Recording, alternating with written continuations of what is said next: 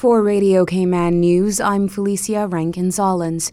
Government is withdrawing the $393 million left in its 2020 line of credit loan facility and plans to invest the proceeds in 2-year U.S. Treasury notes.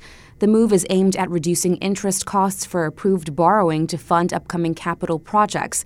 The money will not be used to fund government's day-to-day operating expenses.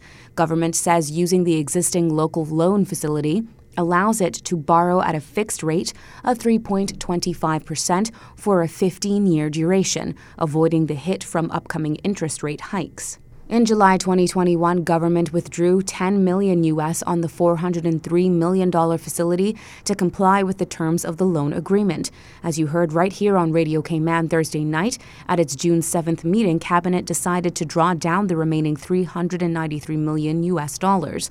In May, government debt stood at $206.4 million CI.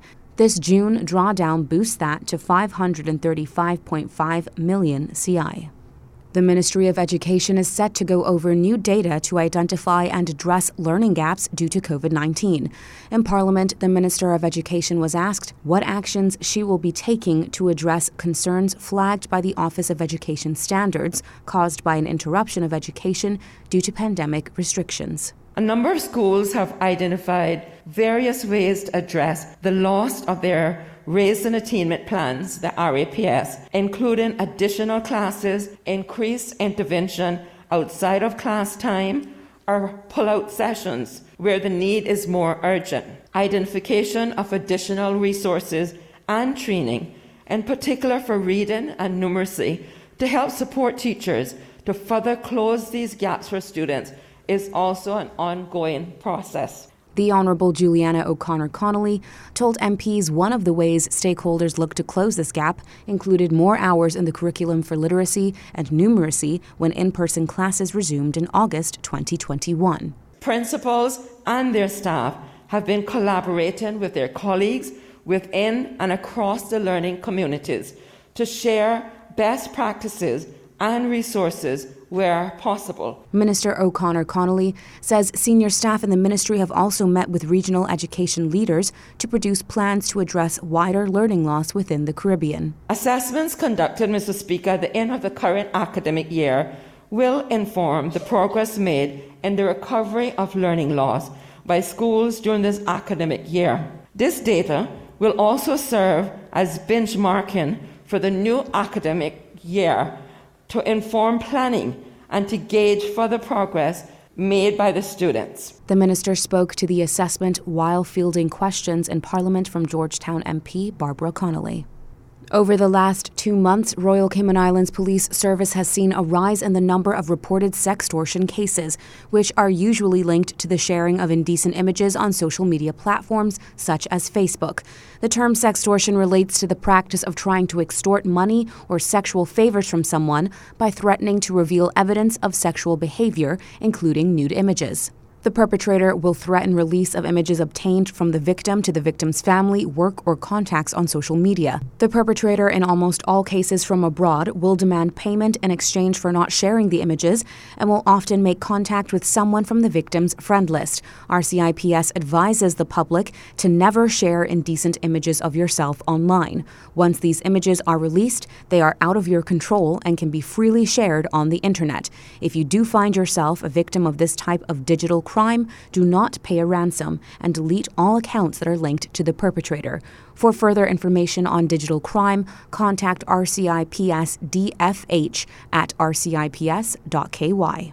New figures released by Public Health show Cayman was hit by an 8% increase in local COVID-19 cases between June 5th and 11th. Radio Cayman's Carsley Fuller reports.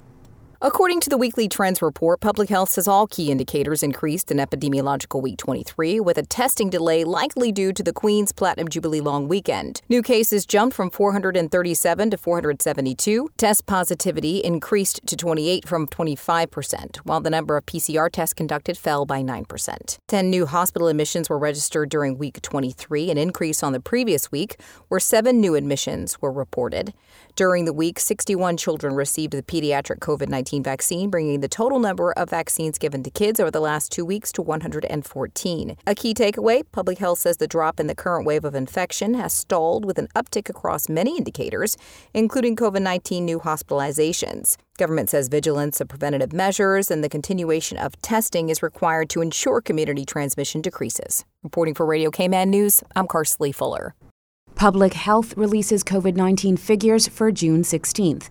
There were 56 positive cases reported on Wednesday, June 15th, and 55 on Thursday, June 16th. There are 926 estimated active cases of COVID-19 in the Cayman Islands. There were 8 patients hospitalized for COVID-19 related causes, 3 of whom are unvaccinated. The 7-day rolling average for June 17th is 60. There is 1 new case in the Sister Islands. Active cases in the Sister Islands are currently at 19. The governor hands over extensive seabed mapping data to government on behalf of the United Kingdom Hydrographic Office. Data will not only improve the safety of navigation and international maritime compliance, but can be used by a wide range of stakeholders to support our understanding, management and sustainable use of the marine environment, including in important areas such as seagrass bed mapping. His Excellency Martin Roper tells Radio Cayman the survey data also covers land and will support disaster resilience and the wider economy. Importantly, this data is also key in supporting the United Nations Sustainable Development Goals. My thanks to the Ministry and the Department of Lands and Survey for their continued cooperation with the UK Hydrographic Office. This £1.1 million funded project is the result of 6 years of work. 3 men are charged after a suspected poaching incident in Governor's Harbour. Department of Environment officers responded to a report of suspected poachers unloading large numbers of marine life from their boat. They confronted the suspects who attempted to ditch the goods, but after investigating both the canal and the truck, officers recovered 194 conch, which is out of season, along with several other out of season and or protected marine species, all of which appear to have been taken illegally by spear gun.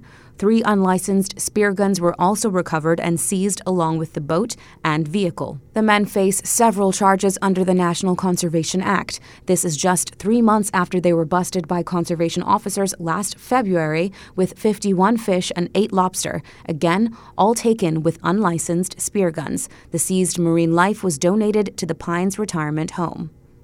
After a 2-year hiatus, the Truman Bodden Law School is back with its biggest event, the annual gala fundraiser. The theme this year is the Oscars, and the focus is on inspiring and empowering Caymanian youth. Sharon Roy, third-year representative for the TBLS. The Truman Bodden Law School Student Society is a nonprofit organization, and this is our biggest fundraising event of the year. So the purpose of the fundraising event is to ensure that the students who are coming from all across the world to Cayman Islands, as well as our own local students, have the best experience that they can have during their time through all of law school. So attendees can expect many students attending this event, as well as entertainment. There's going to be a silent auction. There's going to be raffles, and just a really fun night for people to network and just catch up.